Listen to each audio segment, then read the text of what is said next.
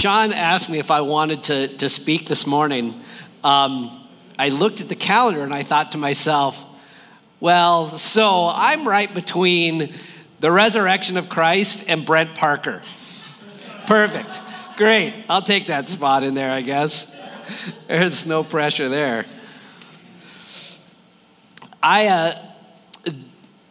This message is a message that God gave me last time I went to India in early December.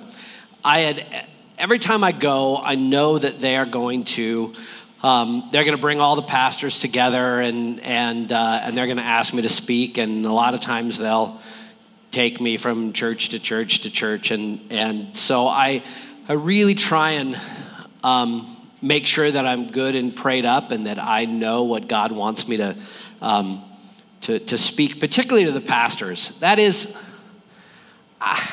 you can't possibly be more humbled than to be standing in front of 40 or 50 pastors from rural India who are persecuted every day, who are having their churches burned down and their families attacked, and who are really living and doing the stuff.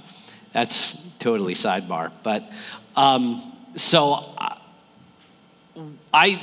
when I go and I know I'm going to be speaking to these pastors, boy, it better be from the Lord, because I got nothing. I got absolutely nothing that I can say to those guys. So, back in November, we had a pastor who was here from North Platte, and he gave a really simple message on the 23rd Psalm, and it really stuck with me. It's one of those things where it's so almost cliched. It's like, it seems like everybody's grandmother had somewhere in their house a little sign with some praying hands in the 23rd Psalm. I mean, you've read it 1,000 times and it's all over. And we know it so well. But I'm going to read it anyway.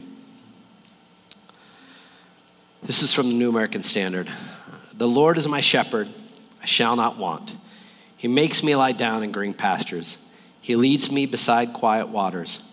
He restores my soul.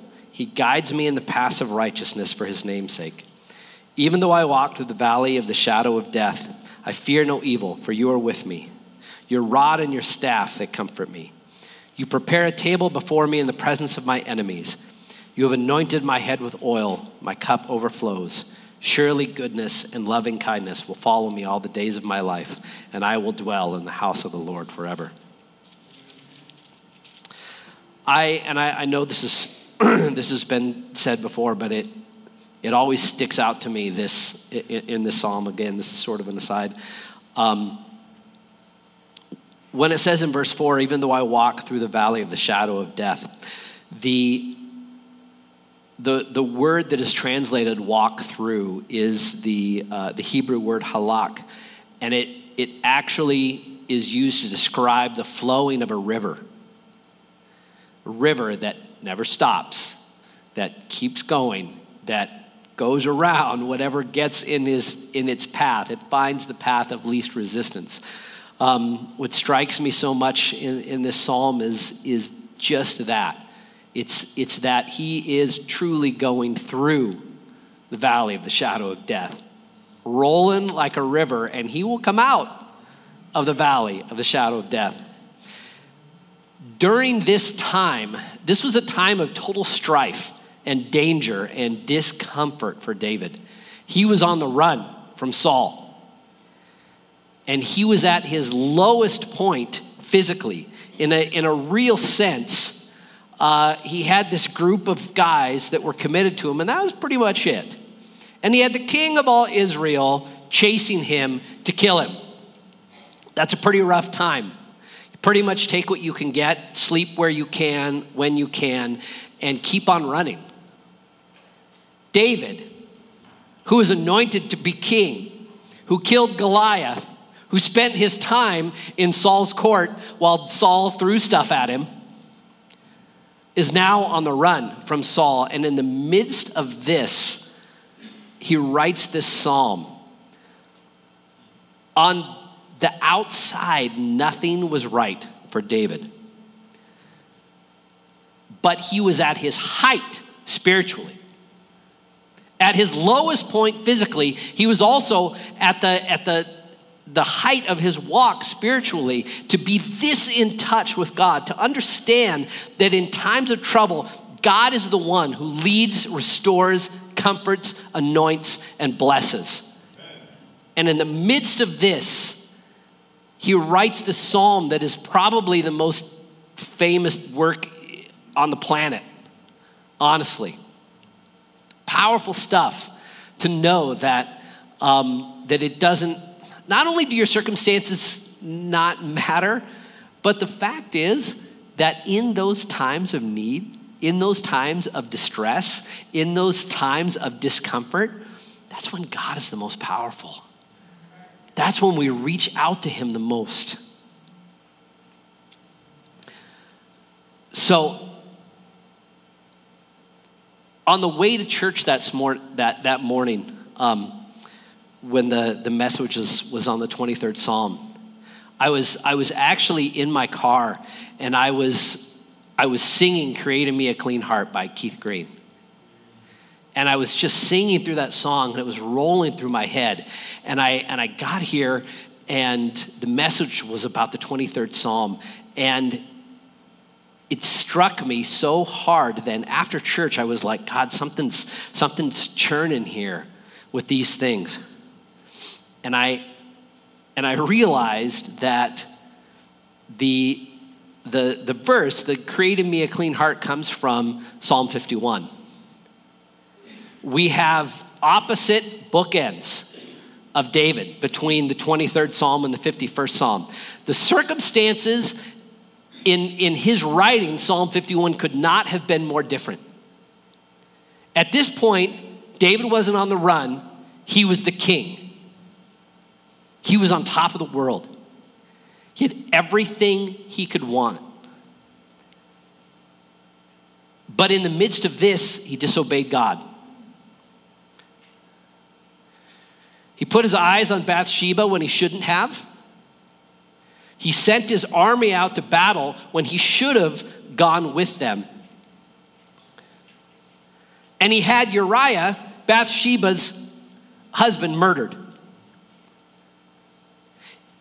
In the time of the 23rd Psalm, as David was being chased by Saul, he had a chance, a perfect opportunity to kill Saul, his enemy. And he didn't. He cut off the edge of his robe to prove that Saul had been in his hands, and he let him go. And by the time he becomes king in the 51st Psalm, he takes an innocent man who is out at battle fighting for him and for Israel, and he has him murdered. Whew! Talk about a difference between the 23rd and the 51st Psalm. Crazy. And we know the story from there. Nathan, the prophet and David's friend, comes into to David to confront him. Just thinking about that is pretty crazy. When you think about the fact that, Nathan was David's friend, but let's face it, David was the king. And Nathan had such a burden for the message that he had to give to David that he risked his life to step in there and to talk to David and to confront him in the middle of the courts about what he had done, about the fact that he had had an affair with Bathsheba and had her husband murdered. That's some heady stuff. To be able to step into the courts of the king and say, nope, sorry, you're the guy. You're the one. That's some serious stuff. David knew all of this. He knew everything. He knew the story. He knew what he had done. He had lived with this. He had run from it. There's no way that David could look past what he had done. But it took Nathan to point that out to him. It took Nathan to shove his face in it and say, yeah, God knows, and I know, and you know what's happened. There's a whole sermon in that too, but I won't go in that direction. But David, being a man after God's own heart, breaks down. He doesn't kill Nathan. He thanks Nathan, and he repents. The Bible says, and this is sort of an aside, but it's something that has always struck me, that he went into his room for a day, and he shut the doors, and he wept in sackcloth and ashes before God and repented. And the Bible says that at the end of that day, he got up, he washed his face, he changed his clothes, and he went on about life. And I can only imagine the people around David that didn't recognize what had happened, that knew the story of what he had done, but didn't really understand the depth of his repentance, saying, what the heck?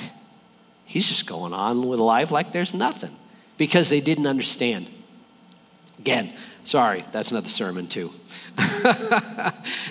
There's 1,000 things I could say and preach and write in between these two Psalms. And in particular, the 51st Psalm struck me so hard with so much about it. The 51st Psalm is not just a lesson in restoration and repentance. It's a picture of the depth of the revelation that David had.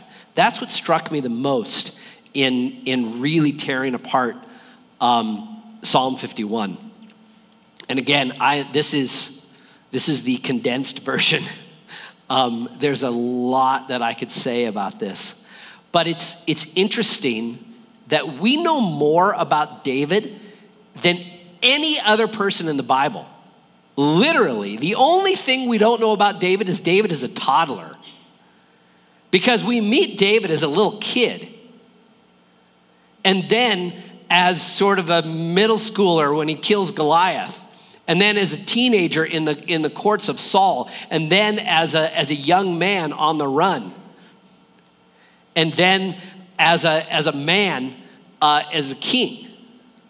Interesting that David is the one guy that we really know everything. We know his whole life, the ups and the downs and the everything. Significant that he is such a main character in the Old Testament. There's so much that we can learn. So much we can learn from that. David set up his own tabernacle. Think about that. I mean, it's like the high priest could go once a year into the tabernacle, and they would tie a rope and a bell on his leg in case he died under the presence of God, so that they could pull him out without having to go in after him. They would just stack up bodies that way. And David took the Ark of the Covenant and he made his own tabernacle. Everybody had to be saying, David, you are going to die, man. You can't just do that. You can't just put the tabernacle in this tent and worship all night and day. You can't do that. That's not the way things work with this. But he did it because he was a man after God's own heart, and he understood the purpose and the reason and the fact that the only reason we have the tabernacle is because God wanted to dwell in the midst of his people. David had a relationship with God like none other. He understood things so far beyond anything that we can imagine. I mean, it's like when you're talking about the Old Testament and the difference between being the tabernacle as we are in the New Testament and having the tabernacle, that is so radically different. And it strikes me so much in reading through this. This is, I sort of divided it into sections. So I'll read through verse 1 through 6. This is, in all likelihood, my feeling in this, David probably wrote this in that day in his room of repentance. This is probably what he wrote because this was his heart and exactly what he was feeling. He says, "Be gracious to me, O God, according to your loving kindness. According to the greatness of your compassion, blot out my transgressions. Wash me thoroughly from my iniquity and cleanse me from my sin. For I know my transgressions and my sin is ever before me. Against you, you only I have sinned and done what is evil in your sight, so that you are justified when you speak and blameless when you judge. Behold, I was brought forth in iniquity, and in sin my mother conceived me. Behold, you desire truth in the innermost being, and in the hidden part you will make me know wisdom." David understands the situation. And David had an affair with Bathsheba. God took Bathsheba's child from this affair. And David had Uriah, who was out fighting on his behalf, murdered to cover the whole thing up. And yet, David knows that his sin was against God and God alone. That is a man after God's own heart. In the midst of all this, David understands that his shortcomings are a reflection of God. That he is the representative of the Lord. And when he falls, he fails God. First and foremost. He says, "Against you and you alone have I sinned." Man, that's powerful stuff. If you go back to verse 1, he says, "Be gracious to me, O God, according to your loving kindness, according to the greatness of your compassion, blot out my transgressions." That word, blot out, is the Hebrew word macha. And it's used several times in the Old Testament up to the time of David. But in every instance up to this point, it was used more in a negative context. Many times throughout the Torah in particular, it is used in the context of completely removing someone from God's kingdom for their sin, or to completely wipe out an enemy. Every time it's someone saying, "God, blot out the Amalekites." Essentially, wipe it to nothing. When God comes to Moses and says, "Moses, these people are all idiots. I'm taking them out. We're starting again. You and me. Just you and me, Moses." That's the word God uses, to blot them out. Completely remove them. It was never used in the context of blotting out, removing sin. Never up to this point. Because sin was not blotted out. It was covered up. The sacrifices of the tabernacle, the sacrifices of those animals rather, did not remove sin. They covered sin so that God could be in their midst. When someone sinned, the scales of justice would be offset. And the blood of an innocent animal would set them right. That's it. The idea that David uses that word to blot out sin is revolutionary. It's crazy.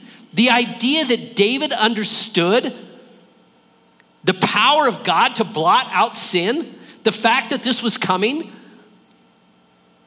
2 times later, this word is used in the Old Testament. Once in Isaiah and once in Jeremiah, both speaking of the Messiah blotting out sin. That is powerful stuff. The depth of understanding of David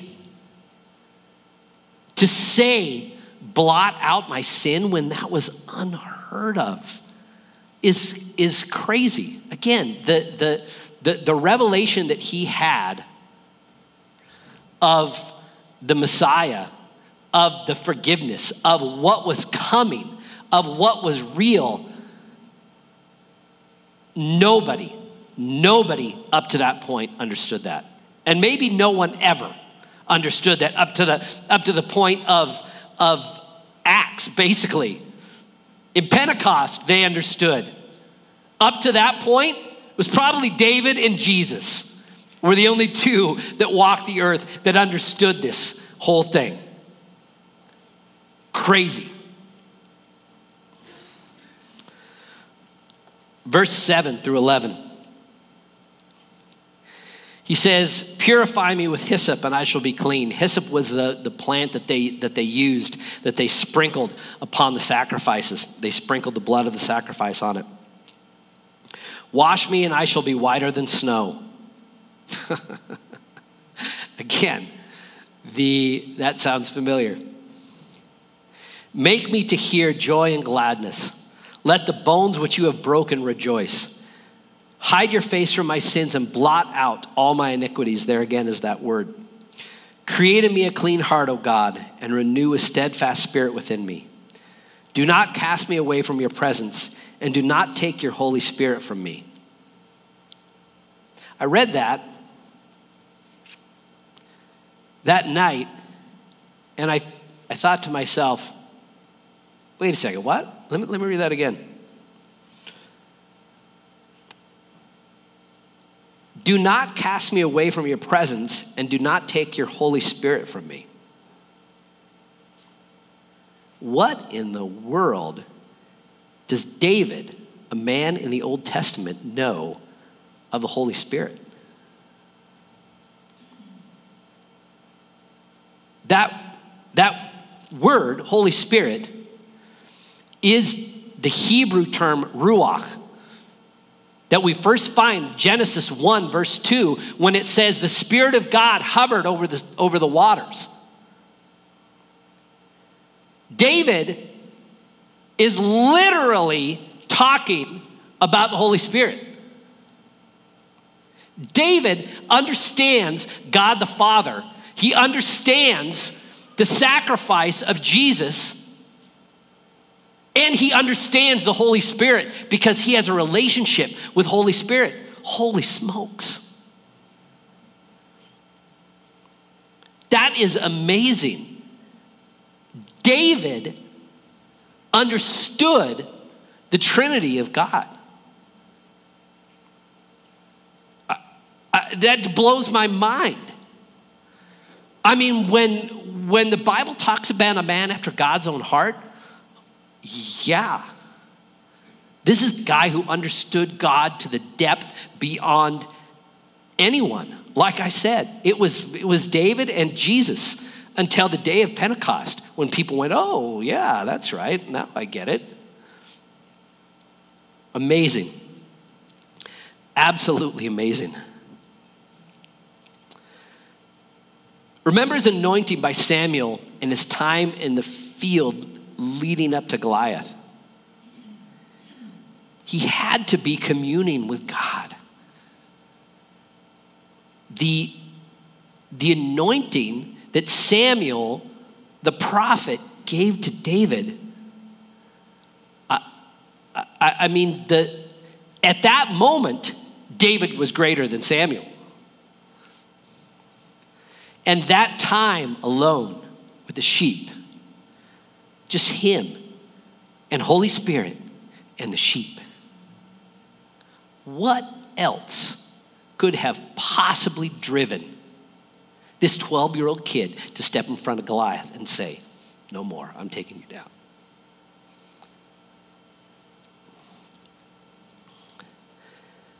In Saul's court, David was the only one that could calm him because he had a relationship with God and because Holy Spirit went with him. Saul was a mess. And the only thing that would help Saul was David and his harp. The only thing.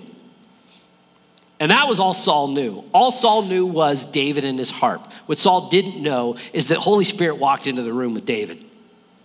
Because David and the Holy Spirit had a relationship.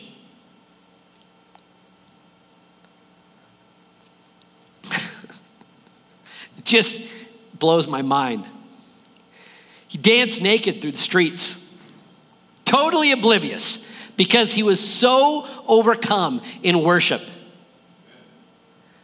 And when his wife questioned him about it, he said, oh, it's going to get way worse than that, lady. You think that's bad? You haven't seen anything yet. You wait. I'm going to bring the tabernacle right here and I'm going to dance before it. In contradiction of the Torah, he knew and obeyed the true meaning of the tabernacle. Amazing. Absolutely amazing.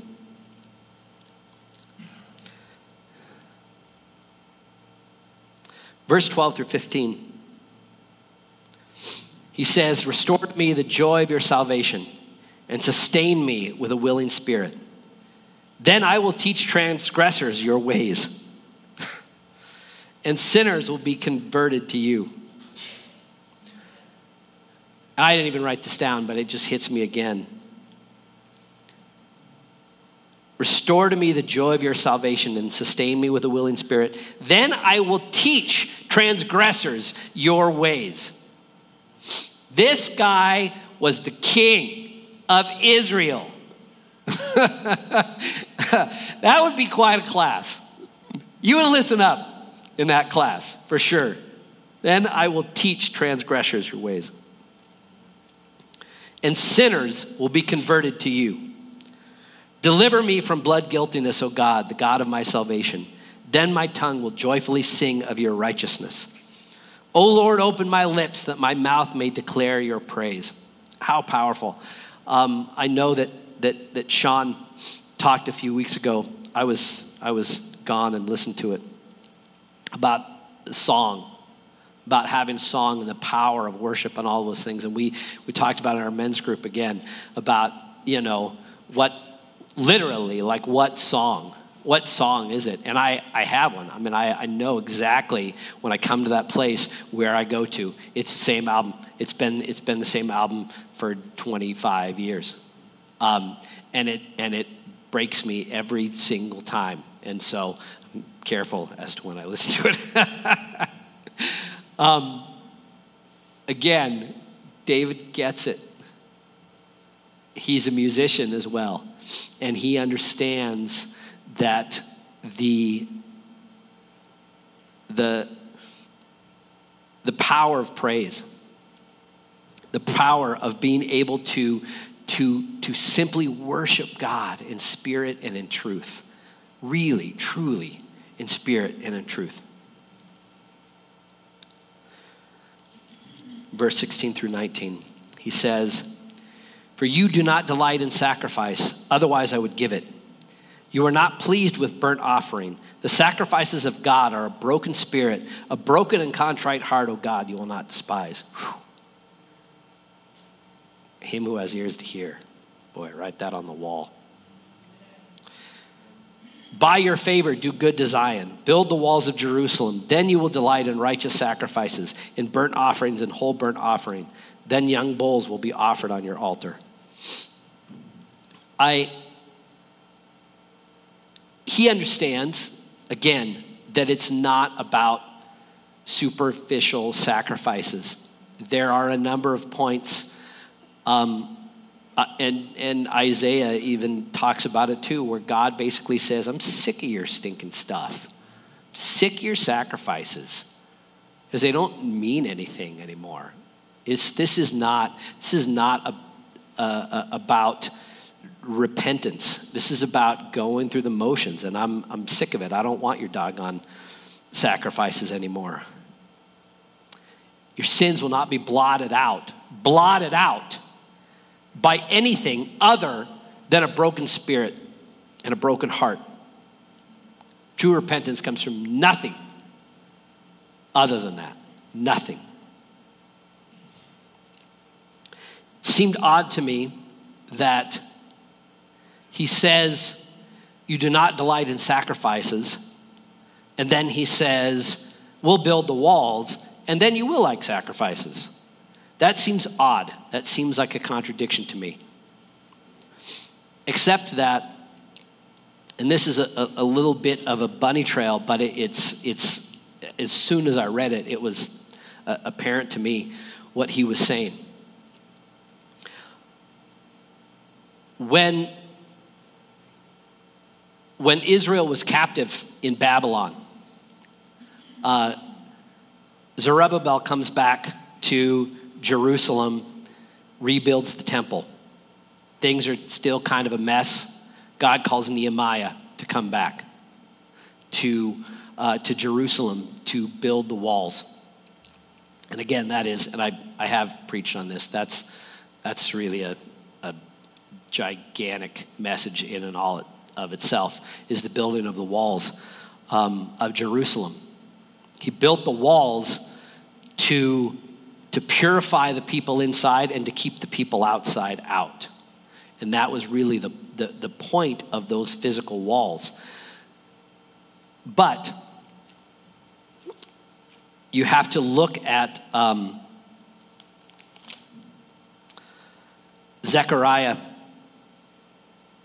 2:1-5 is the real purpose, the real idea of the walls, and exactly what David is talking about when he says, again, a couple hundred years before this, he says, you don't care about sacrifices, but build the walls, and then you will care about sacrifices. And I truly believe this is exactly what David was talking about and what he understood, and what it was hundreds of years later that the prophet Zechariah talked about. Zechariah was one of the prophets with Ezekiel at the time of the rebuilding of the walls. And he says,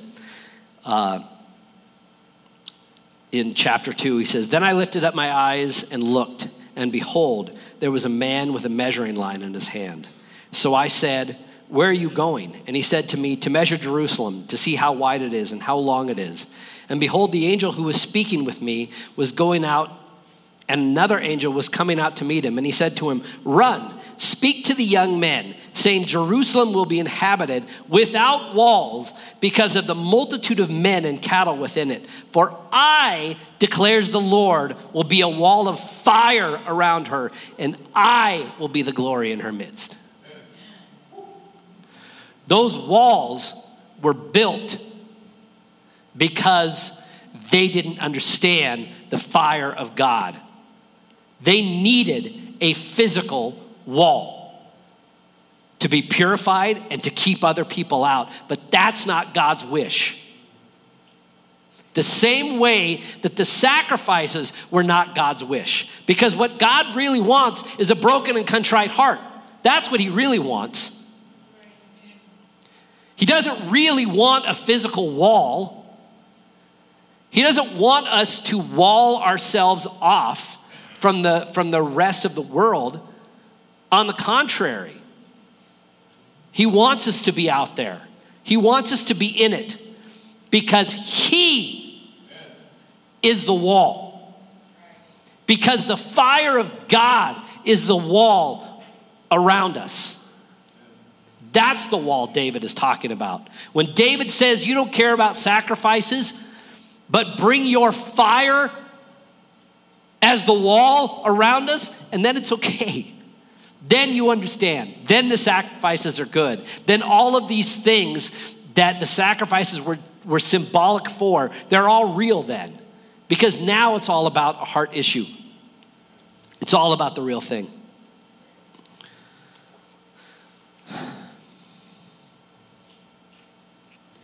This is the essence of Psalm 51. And the heart of David, a man after God's own heart.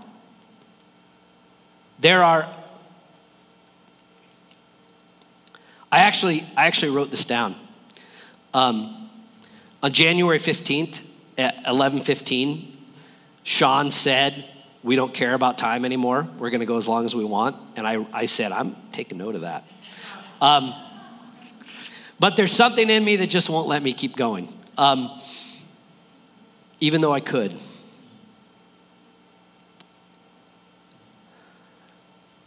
David was a man who understood God at a depth that no one between Adam, I guess Adam probably understood God as well as David. Between there and Pentecost, no one outside of Jesus understood God like David. He was raised up as a champion for God. He became king of all of Israel. He understood God like nobody else. And David, a man after God's own heart, still fell. And he fell hard. Big time. His friend Nathan had to come and pull him out of the fire. The guy that wrote the 23rd Psalm. The guy that danced naked before God. The guy who set up the tabernacle. All of those things. Even David.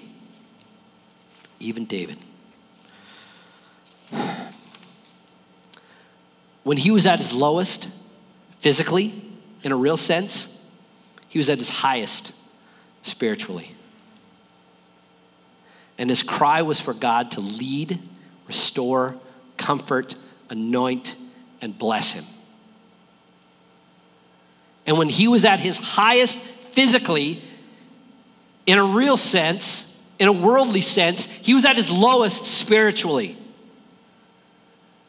Let him who has ears hear. Understand that. If you think that all of your troubles are because of circumstances and not because God has something to teach you, you need to think again.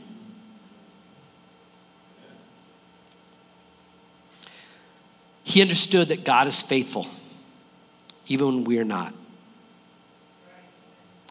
He understood that God does not change, even when we do. If you think you will wilt under the pressure, or that God doesn't have your back, examine the life of David. If you think you've reached the point where you cannot stumble and fall, consider the life of David.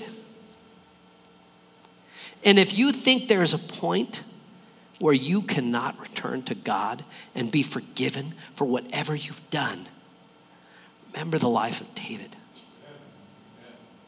Because the psalm remains the same then and now. Let's pray. Father, we just thank you so much, God, for your mercy, for your grace, for your love, for your power. God, we thank you that you never, ever let us go. We thank you for hearts that are true to you, that want to follow after you, God. I thank you, Lord, that there are hearts in this room that are hearts like David's. Father, continue to stir us. Continue to soften us. Continue to call us and lead us. Lord, I pray that you would lead, restore, comfort, anoint, and bless us. God, I thank you for those people around us that are there to keep us accountable, to bring us back to you. Father, help us to have hearts that are soft enough to submit and to hear and to understand. And help us to have spirits that are bold enough to be those people when we need to be. God, we love you. And for some reason, you love us too. And we thank you for that, God. In Jesus' name.